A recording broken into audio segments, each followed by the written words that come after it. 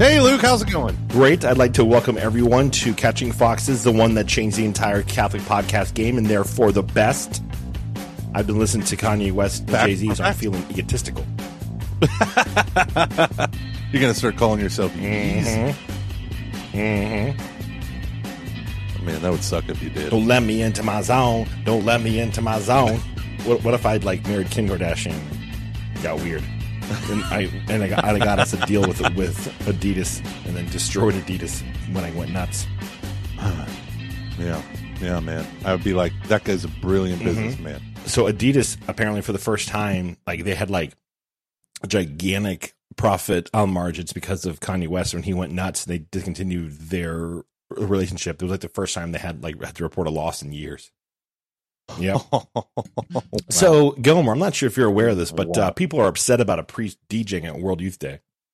No, I'm not aware of that. All right, yeah, good, because they're all a bunch of losers who are complaining about it. So, anyways, moving on.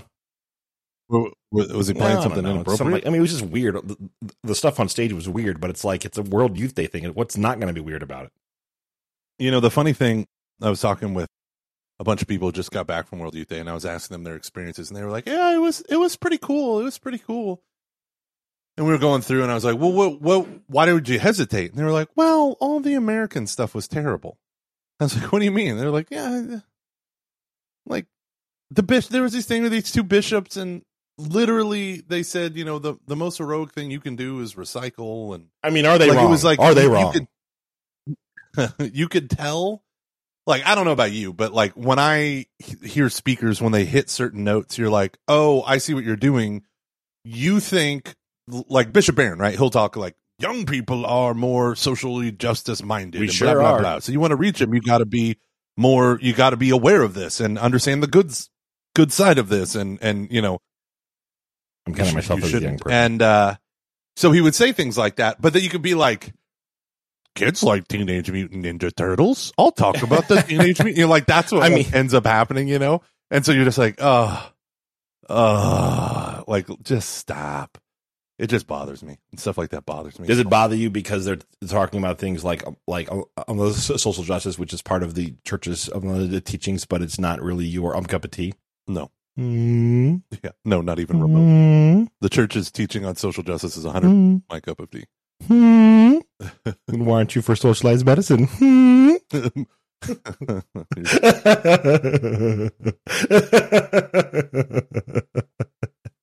Who knows if I'm kidding or if I'm being serious? Luke just got back from Notre Dame.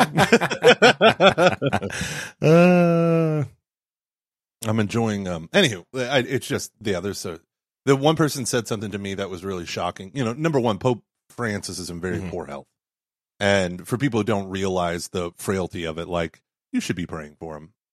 And then the other thing they said, though, was it's sad that this is the grandest mass that most kids will ever be a part of because it was so terrible. Everyone was saying that. They were like, well, they said some stuff, and then they said some more stuff, and then they said some more stuff, and then they said some more stuff. And then you had to fight to receive Holy Communion, and then it was over. And you're like, oh, okay. I don't know. There's so much about the World Youth Day experience I'm glad I wasn't a part of. One dude, Father Fletcher, he said something very fascinating that I thought you would love. In my head the whole time he's talking, I'm like, dude, Luke would love this. He said, you know what was so great about the World Youth Day experience? And he's kind of like a pessimist, right? So the fact that he even said that was, you're like, all ears, good sir. He said, the pilgrimage. He's like, we walked every bit of the however many miles it is to get to their place, and everything was wrong. They didn't have signage up. At one point, a group from another country just grabbed this wall and ripped it out so that they could go up. And then it turned out that was the right way. It was crazy, right? Everything was crazy. He said they were walking by this steep incline to try to get where they needed to go. And these people were literally crawling and crying as they were crawling up. And it was a different group. And he was like, oh, these people are so sad. They're just weeping because he's like, it was painful. It was difficult. People were complaining the whole time. You got mad at each other. And he goes, and we're all trying to go to this one destination. And he said, I stopped and realized right towards the end, this is exactly what a pilgrimage is supposed to be, right? It's not supposed to be a touristy thing where you bounce. This is he's like, this moment right here. And we're all together and everyone's in the suck together, right? all painful. And he's like, and it's everything, right? It's you're physically injured. There are people on crutches who hurt themselves. You're helping people up over. He said there was like this wall of dirt. I don't know. He was describing. I couldn't picture it in my head, but they're like helping adults and young adults over this wall, and they're just like, "Thank you so much for helping me." And he's like, "Okay, you're fine. Keep going." But it was like all this stuff, and he's like, "That's it, man. That's life as pilgrimage as life." And he's like, and the whole time you're praying, every inch of Lisbon is Catholic, every inch of it. And he said it was just a beautiful tapestry or whatever he said. He didn't say tapestry. That's my word. But there are many tapestries cool. There. But if you're an Iron Mickey Mouse. What, you don't remember that from the last Crusade? You're going to pick and choose your last Crusade quotes now? Oh, where was that in the last Crusade? When they're going into the castle, he's like, he's going to pick and choose. I always imitate the girl where she's like, she's holding up the jeweled gold cup and she's like, "Oh, yes, a cup of a king." Cup of a cup. This is that other mark. Oh, man, we just started on a high where I was like, we're the greatest Catholic podcast ever. Everyone else can suck it. And now I'm just quoting random 2 lines from whatever. You seem sad, Gomer. What's wrong? I'm in a funk. I don't know why I'm in a funk. I'm in a funk. Actually, I do know why I'm in a funk, because I'm not in an office. I miss people. I like people. Am I being too much? You have been too much lately, but right now you're fine. Okay. That's fair. Yeah. No, I miss people. I'm in my office. You see this? I'm hanging out with my kids. They don't want to hang out with me, especially not during the day when they're trying to get schoolwork done. They're like, "Dad, we're teenagers now. We've got something to do." Get out of here, old man. Does anyone want to play video games? Anybody want to do a Shakespeare play? No? I almost spit out my coffee because I wasn't expecting that. Yeah, my girl, so my wife did this challenge. So they've been homeschooled now. They're halfway through week 2. Yeah, week 2. So Shannon started them on August 1st. And she did this thing where she has we buy books. We never tell each other about the books we're buying because we don't have rules of money about books, right? So Shannon bought a ton of books for the kids, put them in these bins. They're age appropriate, a little challenging. And she said, for every 30 minutes of reading, you get a check mark. You get 12 check marks. You complete a bookmark, and we do something cool. So Cecilia has already finished 2 bookmarks, which is insane. And then Kateri finished 1. And the reward was Shannon would go and take them to go see Barbie. And so they just went to go see Barbie. Now, my boys, Noah has read, he's got 10 check marks, and Thomas has 2 check marks now. I'm going to text Shannon, what would you give Barbie out of 10? Hey, Shannon, do you want to come on our podcast and do our 3rd Barbie review? Yeah, for those of you who want to hear Oppenheimer, but here we are. Yeah, well, I'm trying to get Shannon to go on a date. I think that'd be fun. Shannon, once again, Shannon, wouldn't you love to see this 3-hour film about whether or not it was a good thing we dropped the nuclear bomb and the effects on the man who created it? Yes, she would. Okay, so Shannon gave it an 8 out of 10. Yeah, I would agree. This is why I love Shannon. Yeah, I gave it a 7 out of 10. You said 7.5 one point in time. Yeah, but I resolved the 7 out of 10. That the last third just did not hit it for me. Even first the third was, I would say the first third was great. It was great. I love the last 10 to 15 minutes. Loved it. Yeah. Loved it. So before we start, I want to thank everyone for all your kind words about the episode last week about my divorce. Oh, yeah. A lot of people reached out. I have not gotten back to a lot of you. I haven't said anything to any of you. you know how my brain is, so I feel a little overwhelmed, which means nothing's going to happen. But I will eventually. I'll get that then I'll just plow through all of them per tradition. I really do want to thank everyone who reached out. I feel incredibly loved. So thank you all very much. It was a very difficult episode. Joe did a wonderful job editing it. Thank you to everyone on Patreon who gave you a listen before it, just make sure it wasn't too crass or self-indulgent. And I really appreciate everyone's help and work on that episode and everyone's response. It was a hard one to record, but it was a good one to have out there. So I just want to thank you all again. I want to thank you again, Gomer, for being such a good friend, a loyal companion, stuck with me on this journey. Sorry. Yes, I am a loyal companion. You are. Who's a little companion? You are. You are. It's me. I got. Do you want me to take off my shirt? Will that help me be happier? No, that would immediately ruin the show. It's fair. You want to dive into these 10-minute topics? I didn't even know there were 10-minute topics. I don't have anything for content. Do you? Well, every time I suggest, no, let's do it. Let's do the 10-minute. What do you mean every time you suggest I shoot it down? The last 2 times I suggested them, you were like, no one wants to hear that. So I got sad and I cried. I cried, Luke. You made me cry. What was the last thing that you brought up that I shot down that you then cried about? I wanted to talk about how your mom's been living rent-free in my head. And you were like, no one wants to hear that. I never Direct said word. that. Yes, direct words. And then I was like, okay, well, I did the Defending the Faith conference. You're like, that's not. No, I did not. I do have no memory. I thought you were talking about the Defending the Faith conference, not about my mom living rent free in your head. Listen, my wife doesn't care that I just spoke at a Scott Hahn conference. None of my friends care. This is literally a bucket list thing, and I'm 41. I'm proud of you. Someone applaud me. Luke, click that emoji. Thank you. Thank you. Really? It is exhausting being me. For me and for others. It's so hard. Listen, should we just start our own non-profit? That way we can just, get all the monies and you can have an office. We should start our own nonprofit called the USCCB's Eucharistic Revival Part 2. This time it's personal. And then I think we will get enough donations on accident that we could probably sustain a healthy living. Probably. Oh, look, me and Luke got an apartment together. So why is my mom living rent-free in your head?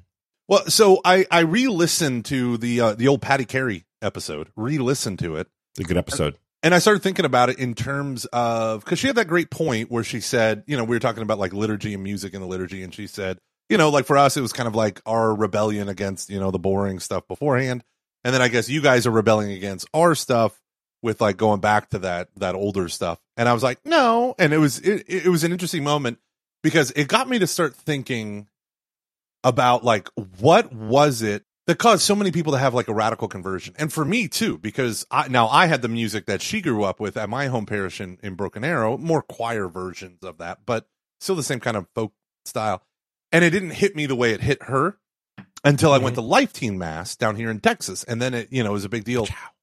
And I think one of the things, and I want your feedback on this. I think one of the things is so often our faith can be about the externals, especially if it's not your faith, right? Mm-hmm. And you can become comfortable with the externals, even in the mediocrity of like not caring. Like it's a thing, right? It's a thing. Many people grow up with it. They did the Catholic thing and then they're done with it, whatever.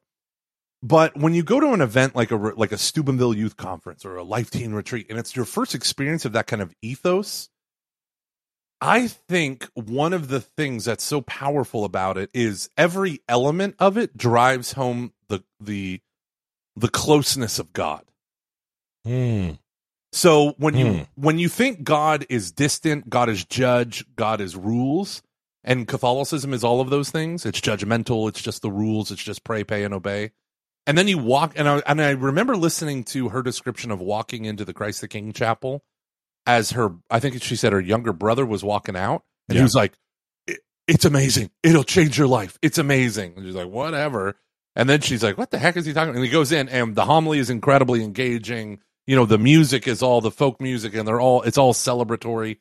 Stuff that you and I, if we literally walked into it tomorrow, we might be like, no, this is old classic Steubenville, but we wouldn't have any type of reaction like she did. Yeah. And I think one of the reasons why is when you're presented with the possibility of having a personal relationship with the God of the universe, the judge, the transcendent lawgiver, someone who just feels distant, if he's even feels real at all, feels distant, then all of a sudden it's brought near and brought close to us. That, I think, reinforces all the things that we're taught. The God loves you, that you can have a personal relationship, have a life of prayer. Scripture is God's love letter to you. It like the whole experience is this giant amplification. Fast forward 40 years of that message done in a kind of a watered down weak sauce way. Not every Sunday Mass is a Steubenville conference. That message spread out for 40 years ceases to be the transcendent God of the universe loves you, knows you by name, would die on a cross if you were the only person who ever lived.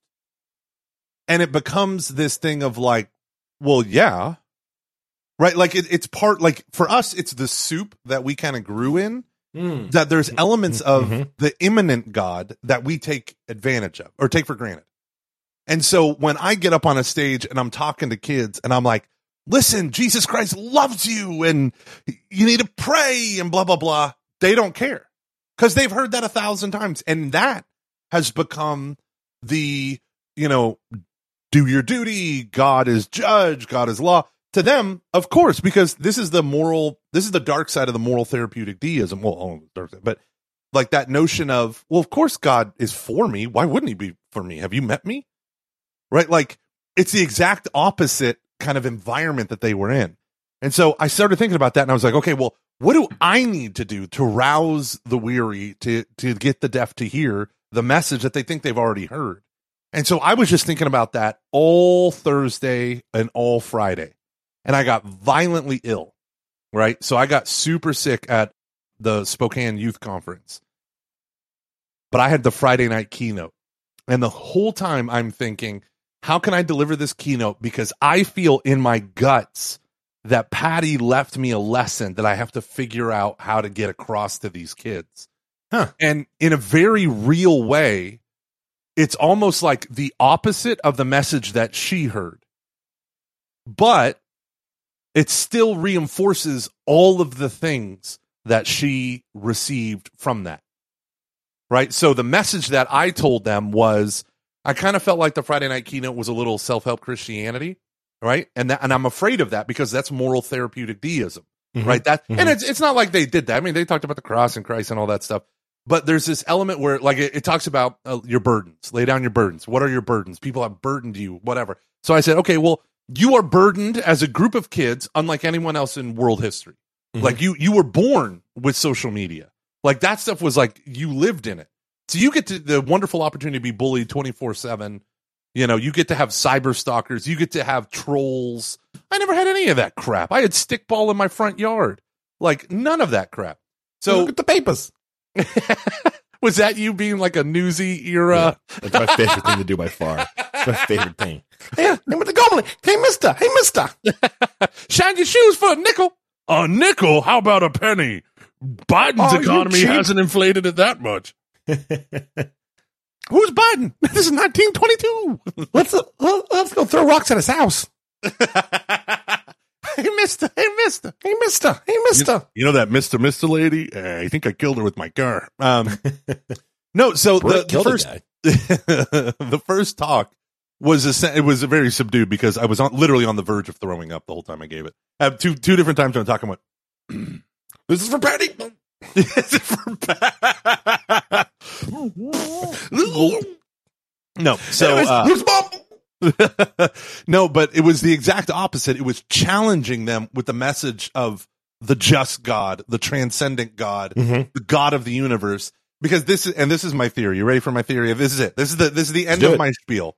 My theory is this, okay? And I might have shared this a little bit in certain contexts, but if you start with the transcendent God, the God of the universe, the almighty God, the majesty of God, the glory of God, the law of God, the judgment of God, you can ignore the immanence of God, the nearness of God, the closeness of God, the proximity to your heart. God is with you, not against you, whatever. But if you start, you may, but if you start with the immanence of God, you will never get to the transcendence of God. Right? Because that's already discarded. It's no, God's within me. I don't need this stuff.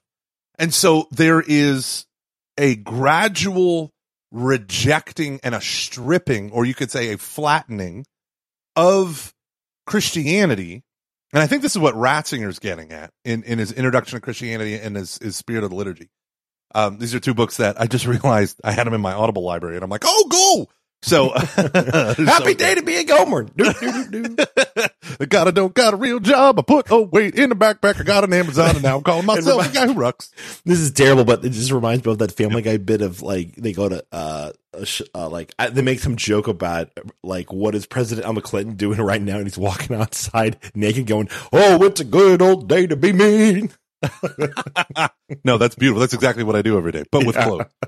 No, but so the idea being like, if you start with the transcendent God, then the immanence of God, God being with you, matters so much more. The Israelites called the condescension of God. To us, being condescending is like a horrible thing, but the condescension of God is like the greatest thing. So God, who is above us, chooses to come near. That's epic. But the God who is near us, choosing to be above us, that doesn't make any sense. That's a move you don't make. And so Bishop Barron was talking with like a group of people. Might have been with Lex Friedman.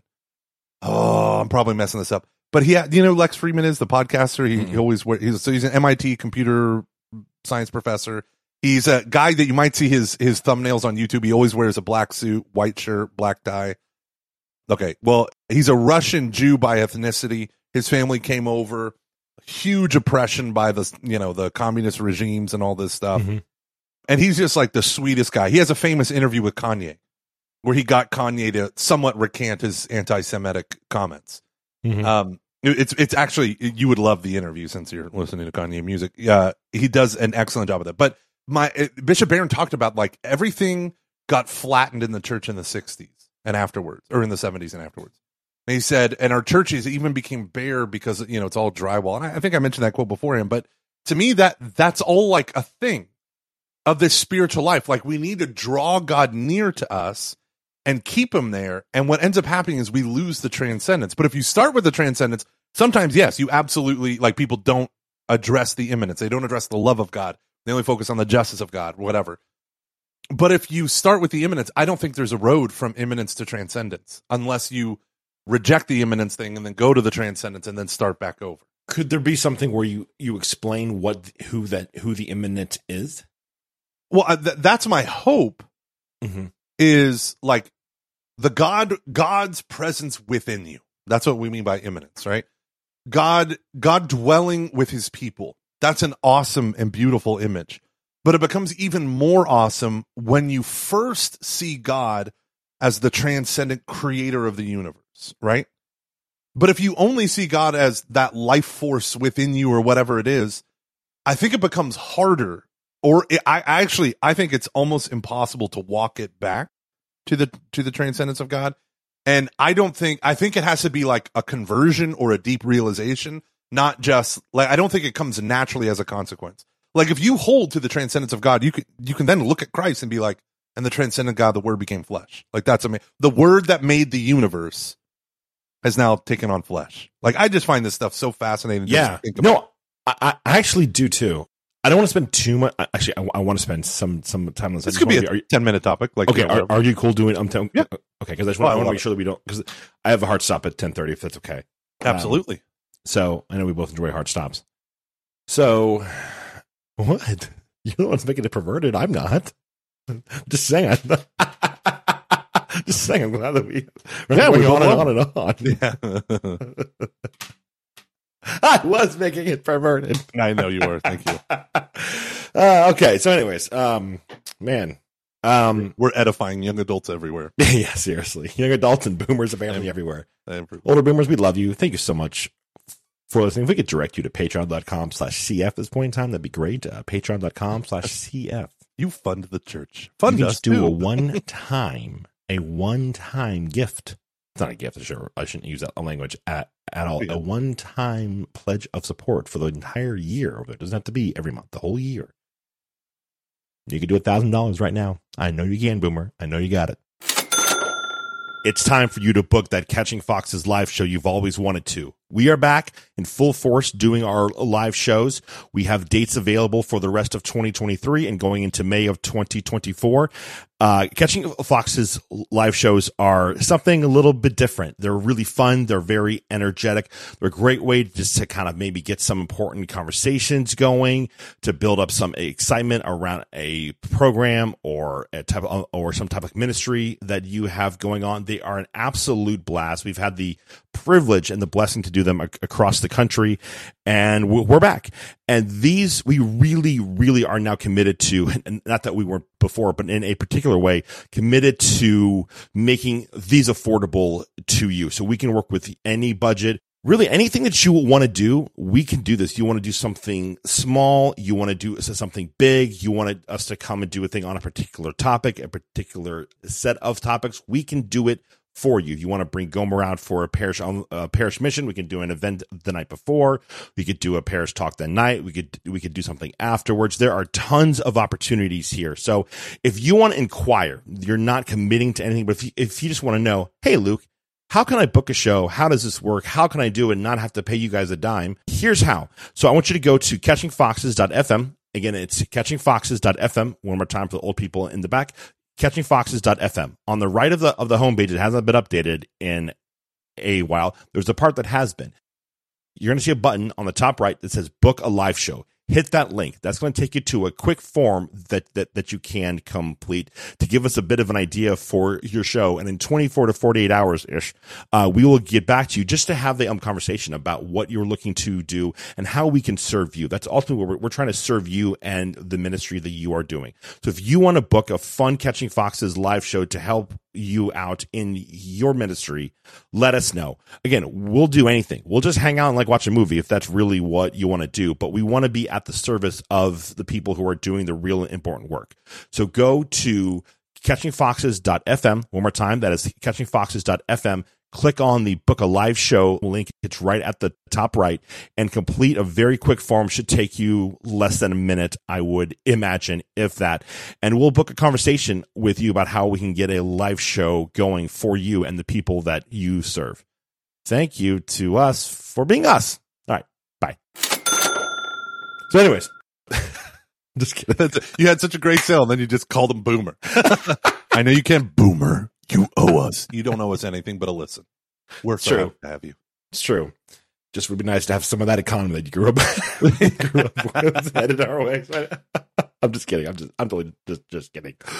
Okay, I have a lot of thoughts on this. So let me start at the beginning.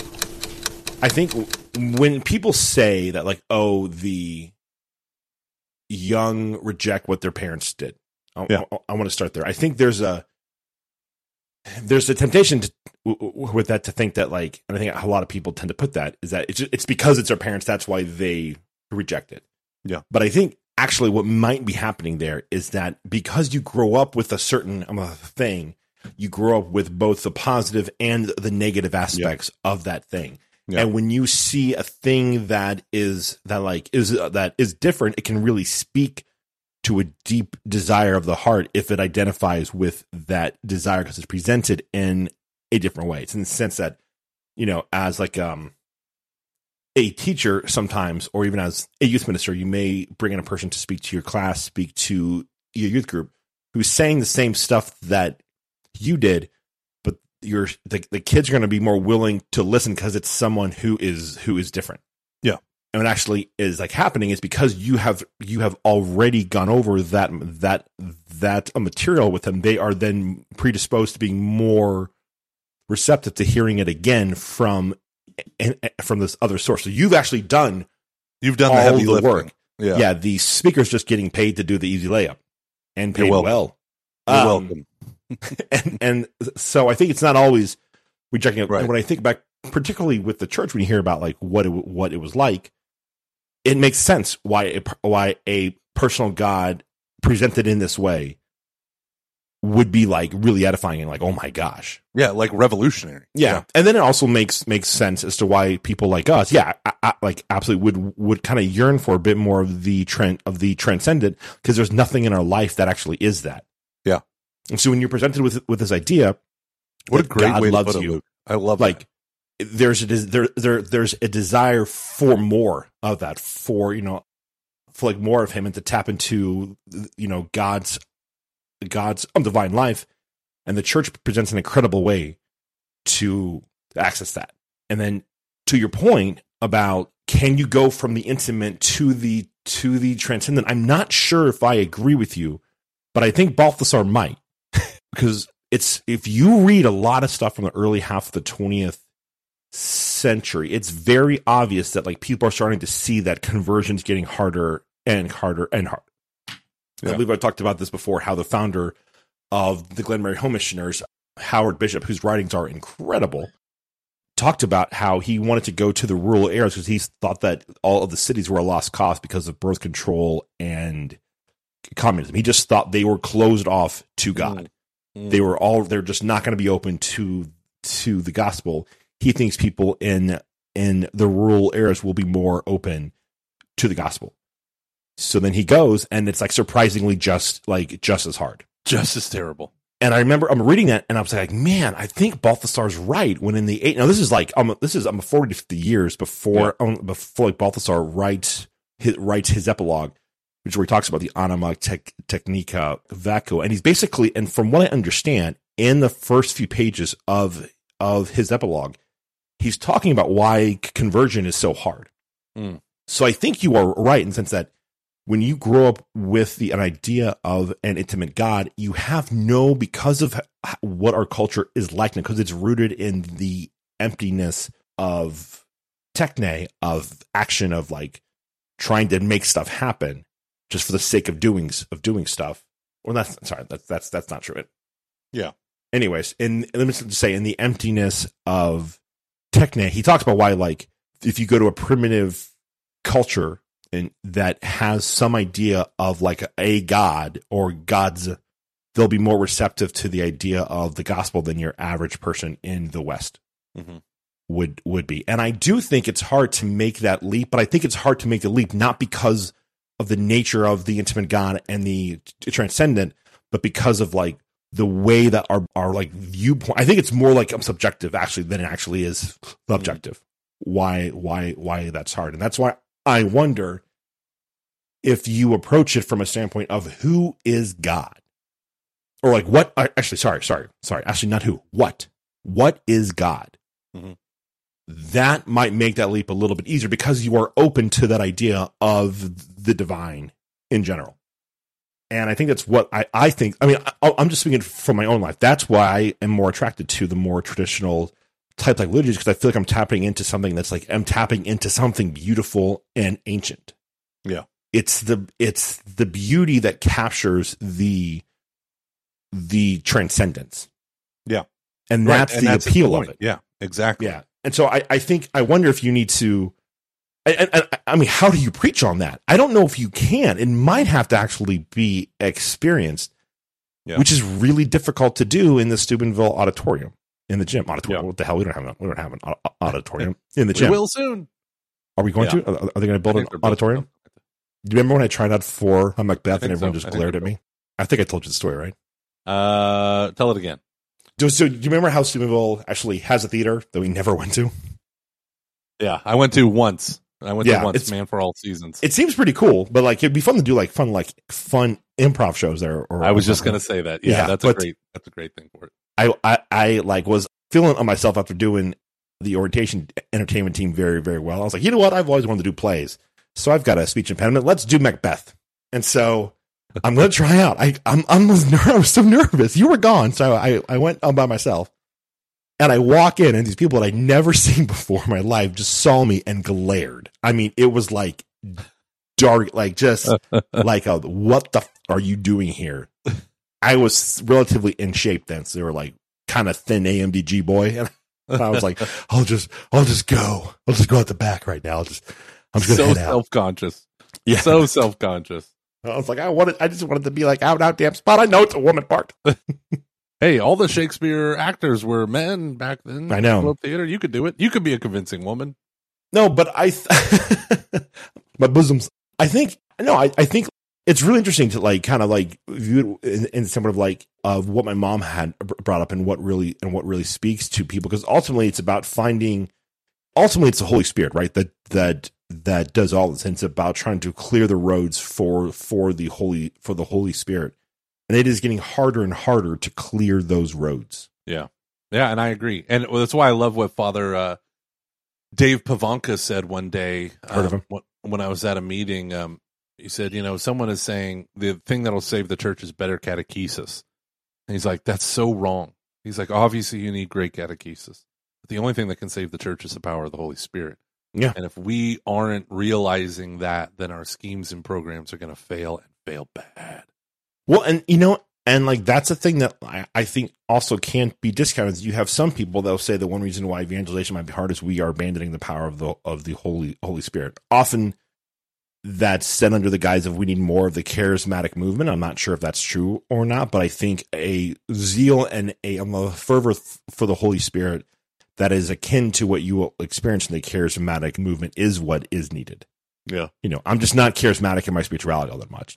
I'll get down, at any point in time. I'm not afraid to, pull up the hands and to do the tongues and the whole thing. I'll get down. But it's not going to be like my go-to thing. I need something more like communion and liberation where I'm going to sit down, drink, and just talk about stuff for hours on end. Like, what is reality?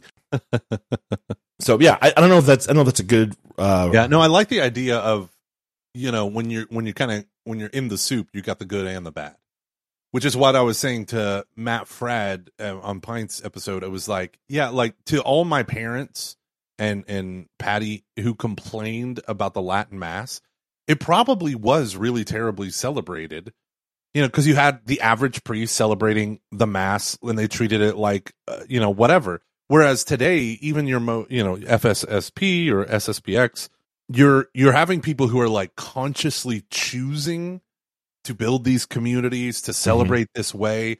So the laity and the clergy alike are kind of like, you got to join. This is like a thing you're joining for reasons. Whereas beforehand, it wasn't. It was just the Catholic Church. And even the celebration of their ordinary, like a daily Latin Mass probably has a different tone and feel to it today than it would have if you were at, St. Mary's of Perpetual Responsibility 100 years ago. I'm not sure. Well, actually, let me just back up.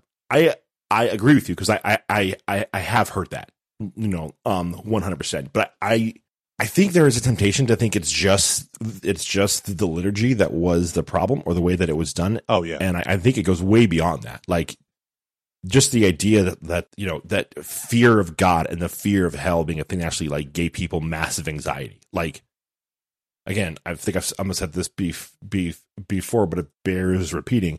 I have no concept of Catholic guilt. I've never really experienced it. I probably could use a little. I just don't. I don't have that. I don't have that. Like, have you ever seen Mean Streets by Scorsese? No.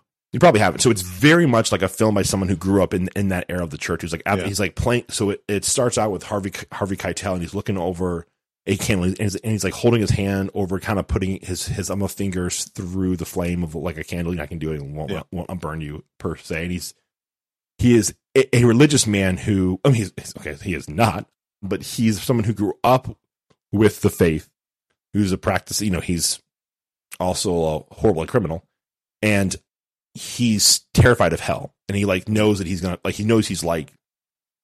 to hell, like he's doing like horrible stuff, and he's like contemplating like, what's gonna happen to me, who are you, God, what, all of this stuff. And part of it is like how some parts of he has like a racist mom who won't let him, I think it's his mom who doesn't want him to date African American women. He's actually like in love with an African American a woman, and all this other stuff. And I don't think and why I bring that up is like when you take a look at the old church and just kind of the rigidity of it was a real thing that I don't know if we actually fully comprehend that. Yeah. Like I remember I'm reading something about like the Pope Pius X was the one who actually freed it up so that the laity could receive communion more often. He didn't free it up. He advocated he lowered the age and stuff like that. Yeah. Okay. Like if you go through medieval history, you find constantly the church begging the laity to receive the Eucharist more often. Okay. It's a funny thing. Like you find, like right now in Mexico, you have the exact same thing going on. The priests, the bishops receive Holy Communion more, and they're just like, nope. So that's why the church put the law on you have to receive Holy Communion at least once a year. Okay. Yeah. See, this is the interesting thing when you actually like when I hear people say things like, "Oh, the church was so rigid," and I totally believe it was, and the fear of God was palpable, and it's not at all today. The funny thing is when you read the prayers written back then, when you read the saints who were elevated the most back then, I mean, it's like, and I feel the same way with Father David's homilies. Like it's like, do this, do better. This is real because God loves you and God desires to share his life with you. And God, you know what grace is? You know what a wonderful gift grace is? Like, so you actually go through and you read the readings or you read the prayers that were popular and what they were penned and how they thought. And there's so much that is about the love of God, not just a justice. Yes, though, the justice is in there.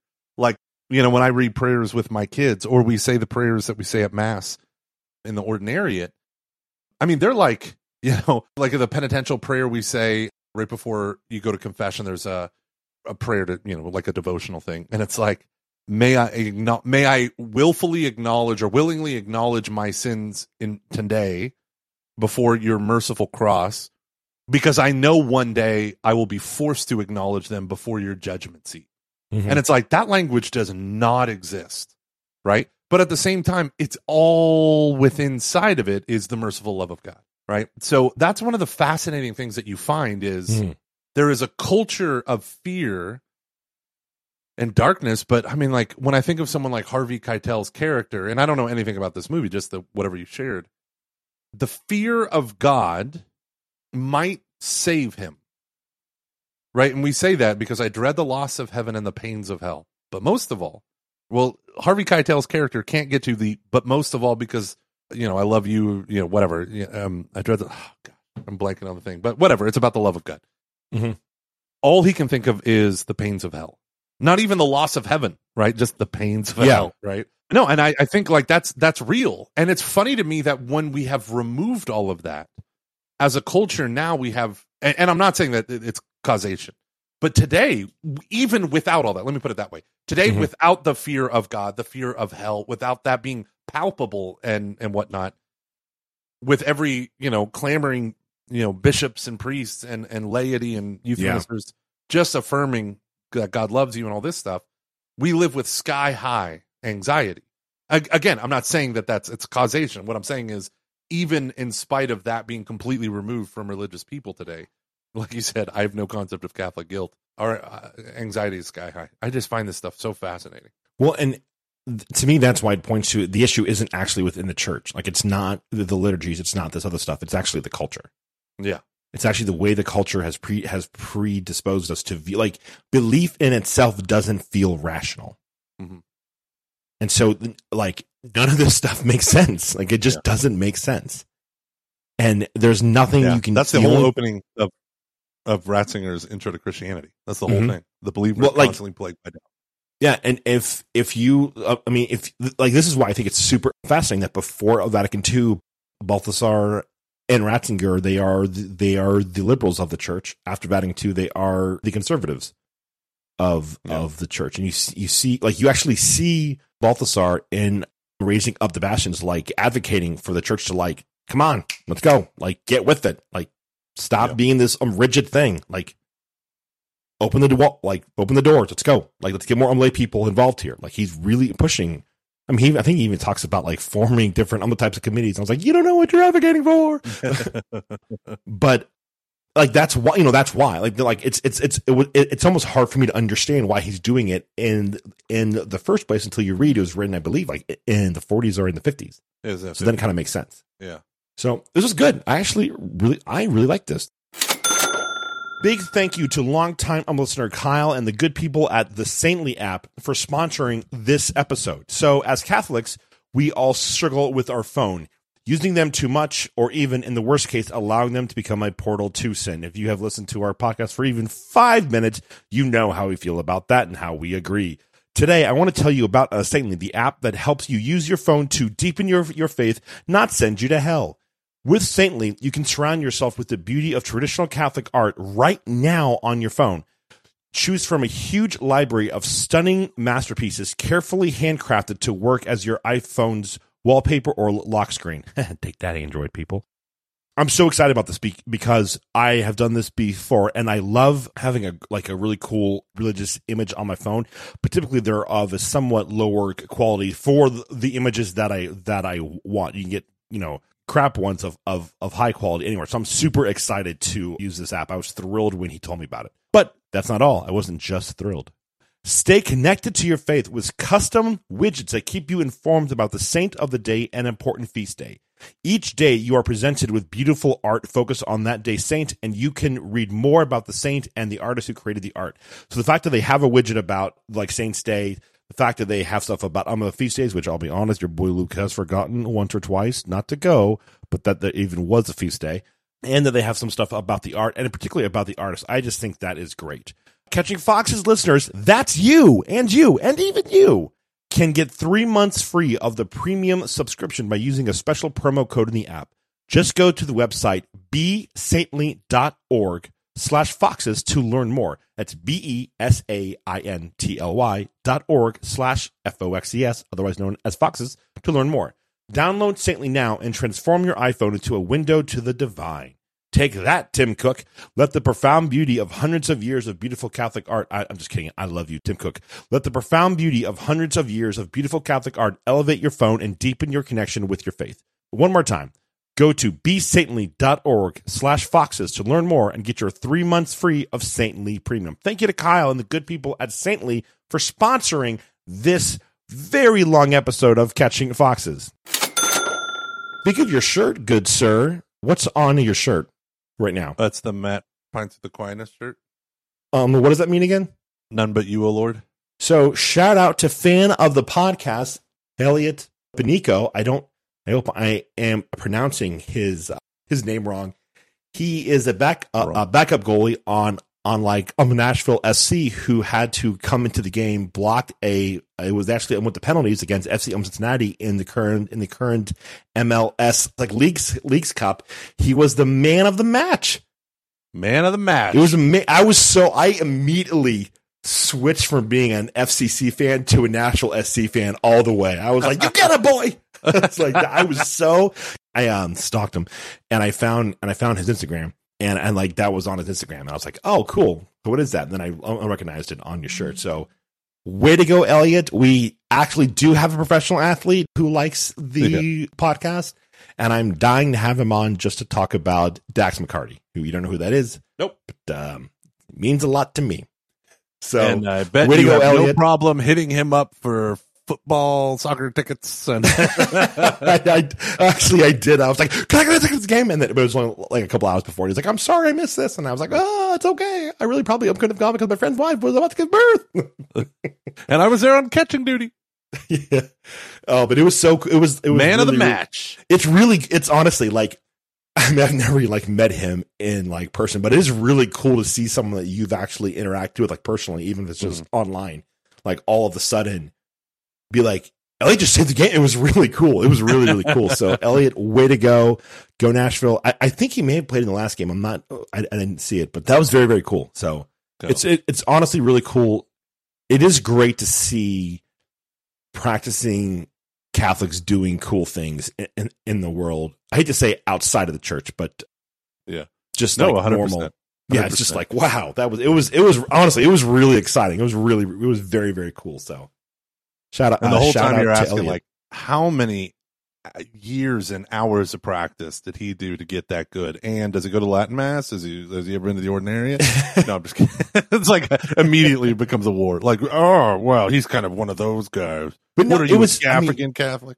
He came in just for the penalty shootout. And like, that is not, I want people to understand, that is not easy to stop that. No, that is not easy. That's got to be the most like, hey, come on in for the most high pressure part of the game. Yeah, exactly. And then, I mean, the Leagues Cup is a brand new thing where all the MLS teams are playing teams in MLS as well as from the league in Mexico. And there's like a $40 million prize for the team that like wins or something. Oh, they're really trying to make people care about it. So way to go, Elliot. So this is in the knockout round and they won again. Nice. So they're advancing. I think, let me see who Nashville plays next. Next, Nashville plays Houston Dynamo. It'll be on Friday at 8:30 p.m. So by the time this podcast is out, the game will be that day. So it's on at 8:30 p.m. Eastern time. It's in the quarterfinals against Minnesota. So there it is. Good luck to Nashville SC and good luck to Elliot, whose name I am butchering horribly. Benico. I hope that's right. Benico. It was so cool, man. It was so cool. It was awesome. So how did is the Houston Dynamos, are they just the worst in the league? Yes. They were last year, right? They're pretty bad. I'm not sure how they're doing this year. I haven't really heard anything I haven't heard a ton about them. Sigh. But FCC's pretty good. So it was a great game. It was a really, really good game. And they went to penalties against Club America playing out of Mexico. The game was yesterday. I think that's one that I missed, and I'm bummed that I did. Yeah, it's just I don't know. It's just I'm trying to see if Elliott played in this game. And the goalie from Nashville was the other guy, but I think he subbed out.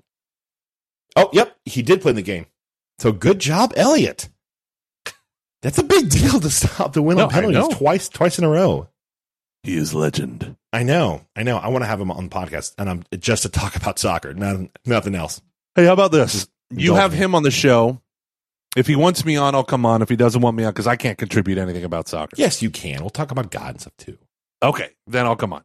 Then we have to have Dr. Peter Kwasniewski on, and then you have to talk about liturgy.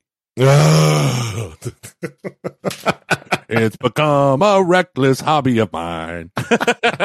Hey, let's go through some of the topics. Here's what we're going to do. We're going to do 3-minute topics, and we're going to use the Doctor Who thing as our stopper. Never seen it. Hopefully, there will be no copyright issues with that. Okay, so David Tennant, best Doctor Who? Yeah, it's for me. Matt Smith is a close number 2, followed by Christopher Eccleston. I love Eccleston's Doctor, but yeah, Tennant, Smith, Eccleston. Okay. Tennant's going to be back in November 4th. All right, let's do it. So these are going to be 3-minute topics. So, Gomer, how many holes in a straw? Just kidding. We already answered that one. If everybody in the world couldn't sneeze anymore, how long would it take for you to notice? If everybody in the world couldn't? Yes, couldn't. COULDN''T.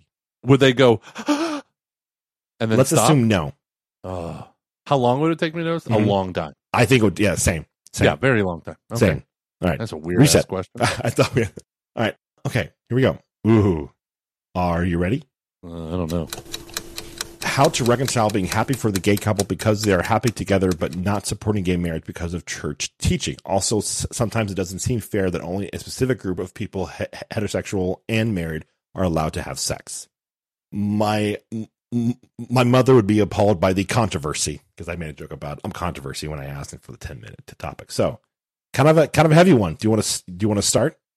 Oh gosh, yeah. I mean, I was thinking about this when we had our interview. I had my interview with the guy coming out with a podcast that deals with conversion therapy in the Catholic Church, and it was super interesting to hear. So I was nervous about our interview, so I went and did a whole bunch of reading on conversion therapy in the Catholic Church from some trusted sources, and they all blasted it pretty epically. And it gave me a really solid insight into what gay Catholics struggle with, from whether or not to even call themselves gay Catholics, et cetera, et cetera. And I think the problem is twofold. Like, replace it with another sin and tell me, are you happy with that sin? But at the same time, we are always happy when people, like the struggle of finding friends and finding someone who cares about you and loves you and all that stuff. The thing that kind of killed me was we are asking gay people to be chaste for life, not friendless and loveless for life. And the problem is in the church, especially with conversion therapy, we're basically saying, no, sex and friendship is the same thing. We just want you to have hetero stuff. And that was one of the brilliant articles that was written. It was like, you don't realize what you're doing when you're saying, dear gay person, because of your gayness, you can't get married, but maybe we can convert your gayness to straightness, and then you can get married and have sex and have a fulfilling life. And the people who are gay, who have been through conversion therapy and it wrecked them or, didn't really help them or whatever, they say, no, what you say is the only way you can be happy is if you're in a relationship of a life of virtue following Jesus Christ. And that goes for whether you're gay or straight. And then I was thinking about, when we were told that if Shannon ever got pregnant again, she might die because of her uterine issues. And we didn't know and she said, right now we can't remove her uterus because that would be contraceptive. And I like that, the way it was kind of framed really threw me back. And I'm like, but it's a malfunctioning organ. And they said, yeah, but only in relation to the sexual act, not necessarily. Now it turns out it was a malfunctioning organ in other ways. And there's other reasons why. But the thing was, you can't have sex with your wife until she goes through menopause. And at first that felt like a burden too great to bear. But then I thought, but that's literally what we ask of people with same-sex desires. to not forego love, but to forego sexual union. And okay, that this is, and then I realized through reading these gay authors, I think all of them were men. Maybe there was one. No, there was one that was a woman, but they all said basically the same thing. There have been plenty of times in world history where singleness is not chosen. Circumstances impose it upon you. And the church has always viewed that as a valid vocation to singleness. So, for instance, Pius the 12th addressed an Italian women's conference right after World War II and said, "All the men your age are dead. There is no one for you to marry. This is going to be a horrible cross for you to bear.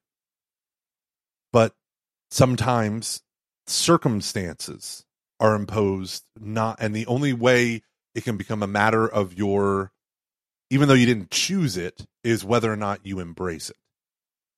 Right? And so the idea was like, there's not enough men for all the women, so many of you are going to have to live chastely.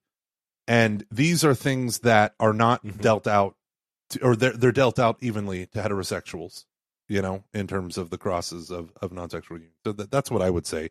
And that was a lesson that was best taught to me by actually shutting up and reading the stories of things that I kind of didn't want to believe. I thought conversion therapy maybe is a good thing, or maybe it helps some people, and they're like, yeah, it might help someone whose homosexuality or same-sex desires was caused late in life by some sort of trauma, not because they have actual epigenetic markers that lead them towards same-sex attraction, right? And you're like, oh, yeah, no, that makes sense.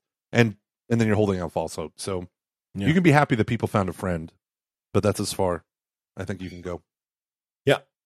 Just because we're way over time. No, that was 3 minutes. I'm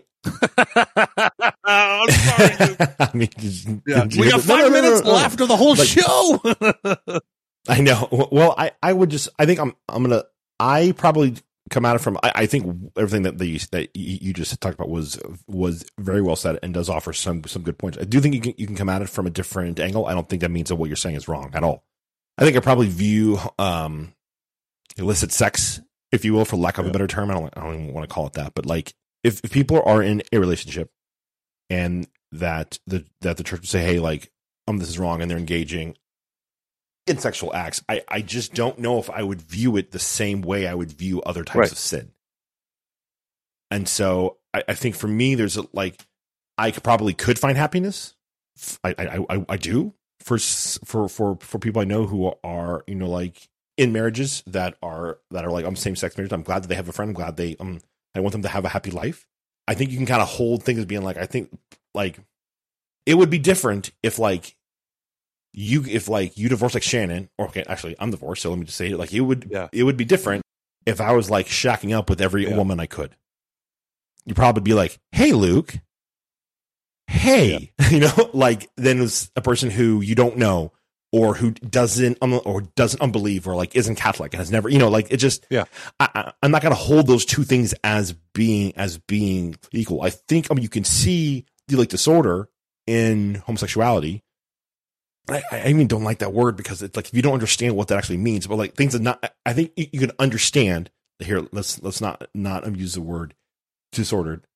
Understand how it's not ordered towards the good, and how it is a sin because of that. But I wouldn't view it the way that I would if like I was in my own, because I'm more aware of my actions. I'm more aware of like all that stuff than a person who has never really like believed in Jesus or isn't Catholic. Yeah. So I'm like thinking of like specific people in my life that I'm not going to tell her, hey, this is a sinful thing. So I'm going to talk. I don't want to she doesn't believe any of this, and she never has. So am I supposed to shut her out?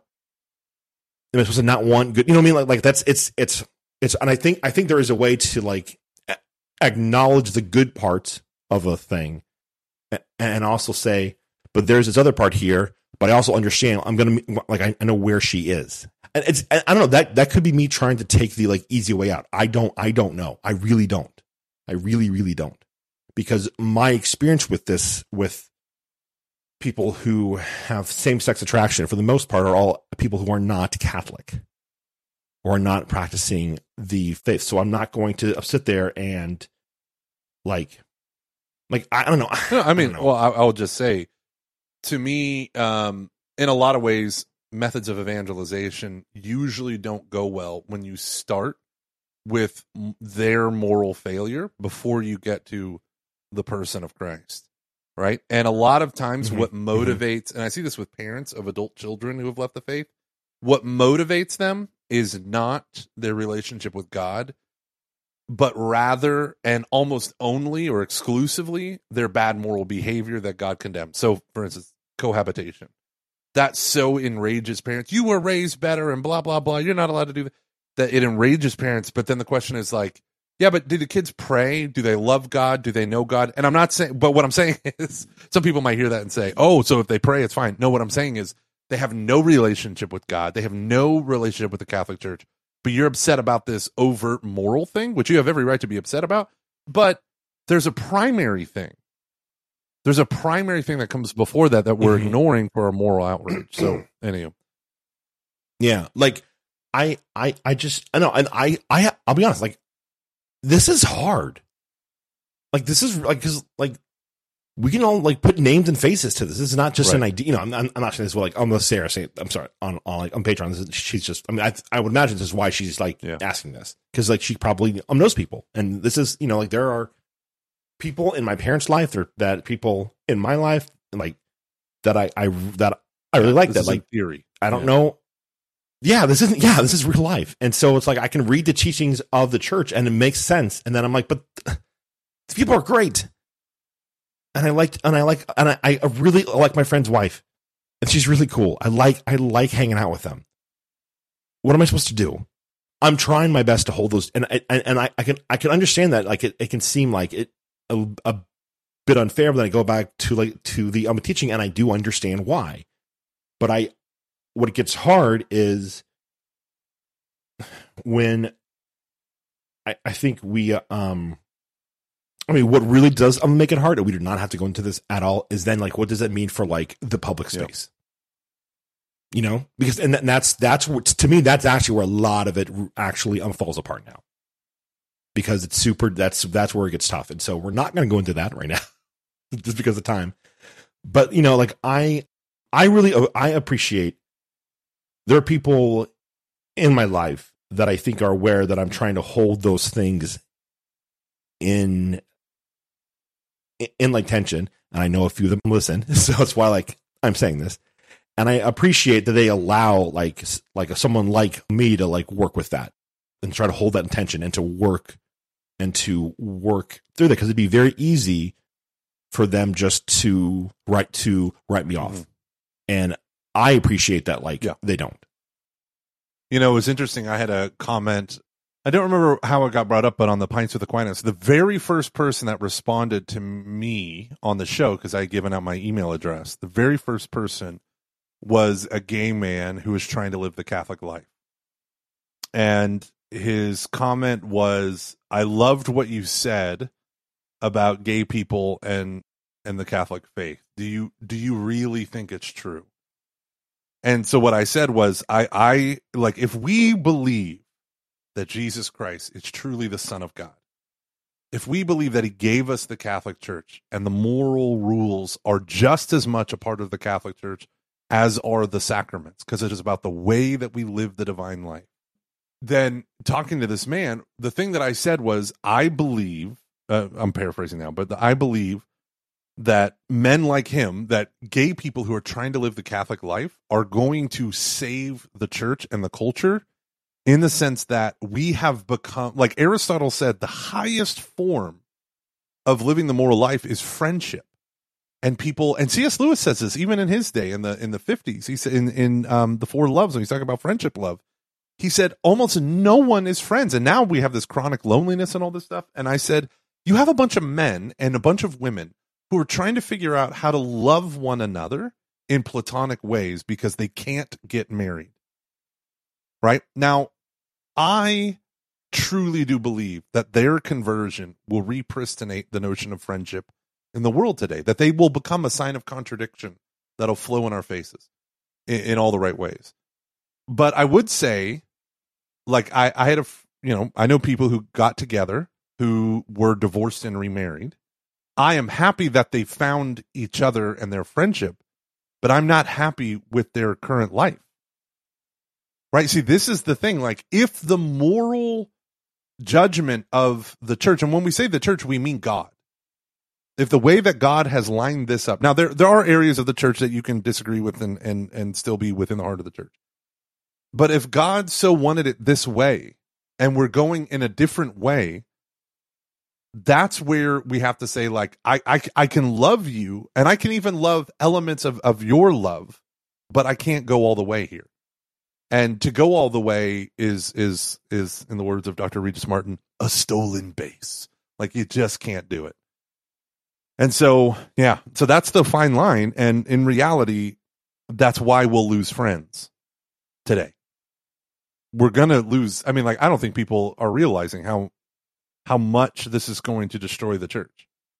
What do you mean? The widespread cultural acceptance of gay marriage, of all of the things that kind of embodied with it.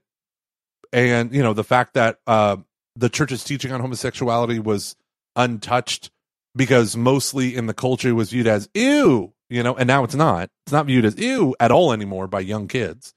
And so because that cultural aversion to it is completely gone, right? Like Michael Scott in the episode Gay Witch Hunt, where he's like, I'm going to kiss a man. I'm going to kiss him. I'm going to right. And he kisses Oscar. And even though Oscar didn't want him to, that whole point was Michael Scott's like, for thousands of years, men have been grossed out by two dudes kissing, or whatever line he says. The idea is like, that's not even in our culture anymore. No, the young kids don't even care about that. So now that that's completely gone, the culture has zero support of the church in these pronunciations, just like with contraception. And this is going to be even more pervasive because people feel like you're rejecting them, not their actions. But to a certain extent, are we? And that's what I struggle with. No, and I get it. I get why you, because it's different than adultery. Like, people say that it's different than adultery. Exactly.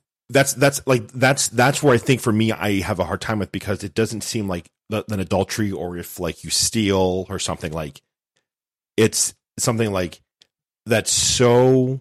It's a desire that's ingrained in your heart that you didn't. Yeah, like this is kind of why, like I understand why some people are like, please don't use the language same sex attraction, call me gay. I also understand why some people say the other thing. I'm not trying to say either way, but I'm like it's not easy. It's not. Yeah, this is really really difficult, and I just have a hard time, and I don't think you are, but I have a hard time when people make definitive stances on how we should handle this. Yeah. They say between the law and the act lies the shadow, right? In the Catholic natural law of jurisprudence, you call it the determinatio. You have these big principles, and then you're trying to get to specific determinations, and that's where you have murkiness, that's where you have disagreements, that's where you have all this stuff. And it's like, but that's also not an excuse to say, well then, and I'm not saying you're doing this, but many Catholics do this.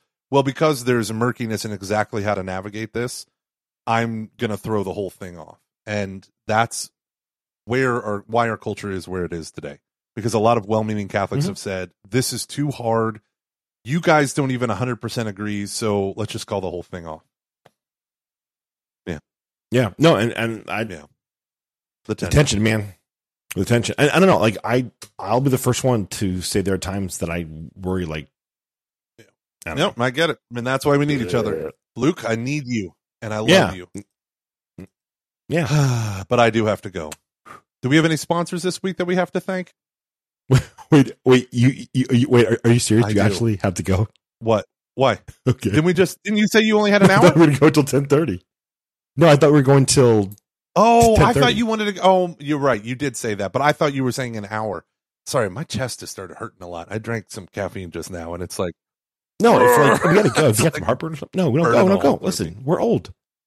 Listen, we've got enough. We have enough here to do like a couple episodes. So we're actually probably good. Yeah, this is. So, do you not want me to look at the 10-minute topic questions? I tend to like it when they're spur of the moment, because I think when we look at them beforehand, it becomes much more of like monologue that on like both ends than a conversation. Then I won't. So. Yeah, I mean, I think it's. I mean, if we can try to allow space for it to be more of a dialogue, then whatever. Cool. I think that's fine. I think we should just keep that part in mind. So, thank you to the Saintly app, I think it is. They sponsor it. I'll add it in there. Book a live show. Join us on Patreon. You have access to the merch store through Patreon. So you want to get some of that sweet Catching Foxes merch. The cups, man. People love the cups. The cups are awesome, dude. People love the cups. My friend Jeff, he sent me a picture, got my Catching Foxes mug, and I was like, oh, that warms my heart. The cockles of my heart. My dad has it. He had it on display when I went over their house. That made me happy. That's awesome. Here's like a heavy one. Like this is the stuff. This is like the things that I think we just need to wrestle with as a church. So I'm glad that we're like having this. We do not have to answer this because you got my go, chest is on fire. Okay, go. But just say the thing. Okay. Don't leave me in suspense. Is it okay for Catholic men and women to date someone with children out of wedlock? Like, is it ethical or immoral to do that and rob the possibility of the person and the child's biological parents from rectifying issues and eventually marrying to become a family? Great question. Yeah, I think that's a good awesome. question. I love it. All right, we'll tackle that one next time. Well, we've got an interview. Oh, I'm so excited. Oh, same. Oh. Yeah, I know, right? Yeah. Have you read it yet? I have. You should look at the interview. I totally. I started crying the first 5 minutes. Yeah, I'm very excited about this interview. Yeah, no, I'm going to dive more into the book over the weekend. I want to keep it on fresh. Cool. Okay. All right. I agree. All right, everyone. Thank you for listening to the best Catholic podcasts there is, because everyone's kind of imitating us. Bye.